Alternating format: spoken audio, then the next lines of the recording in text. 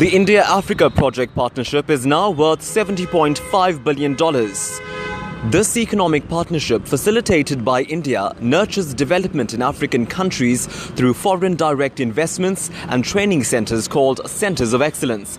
Dr. Naushad Forbes is the president of the CII.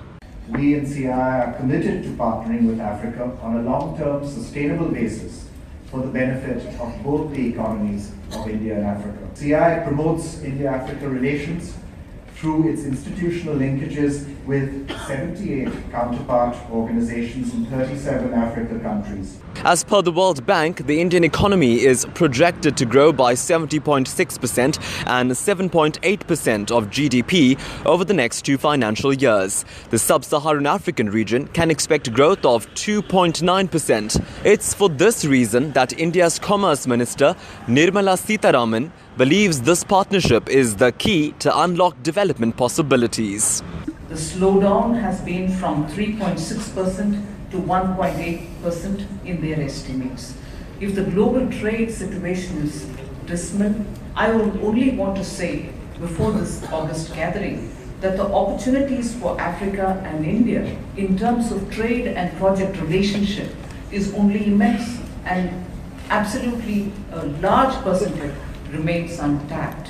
His Majesty King Mswati III represented the Kingdom of Swaziland at the Conclave. Swaziland has benefited from technological perks. A main project of this partnership, King Mswati expects the alliance to also address Africa's infrastructure and energy challenges. Africa is looking up to India to explore investment opportunities in the kingdom, in the continent, in a variety of sectors such as manufacturing, pharmaceuticals, and renewable energy, to mention but a few. We also look to India to help finance infrastructure development projects that can contribute to sustainable development that improves the socio-economic landscape of our people. Indian President Pranab Mukherjee reflected on the historic link that India shares with Africa. When we were fighting against our colonial masters, we shared our sufferings, and in that process, we deeply express our gratitude to Africa, because our father of nation, Mahatma Gandhi, was baptized on the soil of Africa to fight against injustice, exploitation.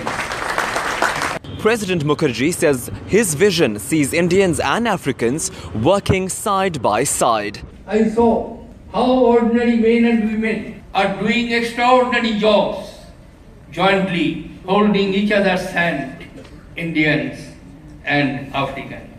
India and Africa together will have a GDP of 35 trillion US. South Africa is the 5th highest foreign direct investment beneficiary of India, with at least $498.2 million invested in the country from 1996 to 2016, proving that the India-Africa project partnership isn't just a forum of small change.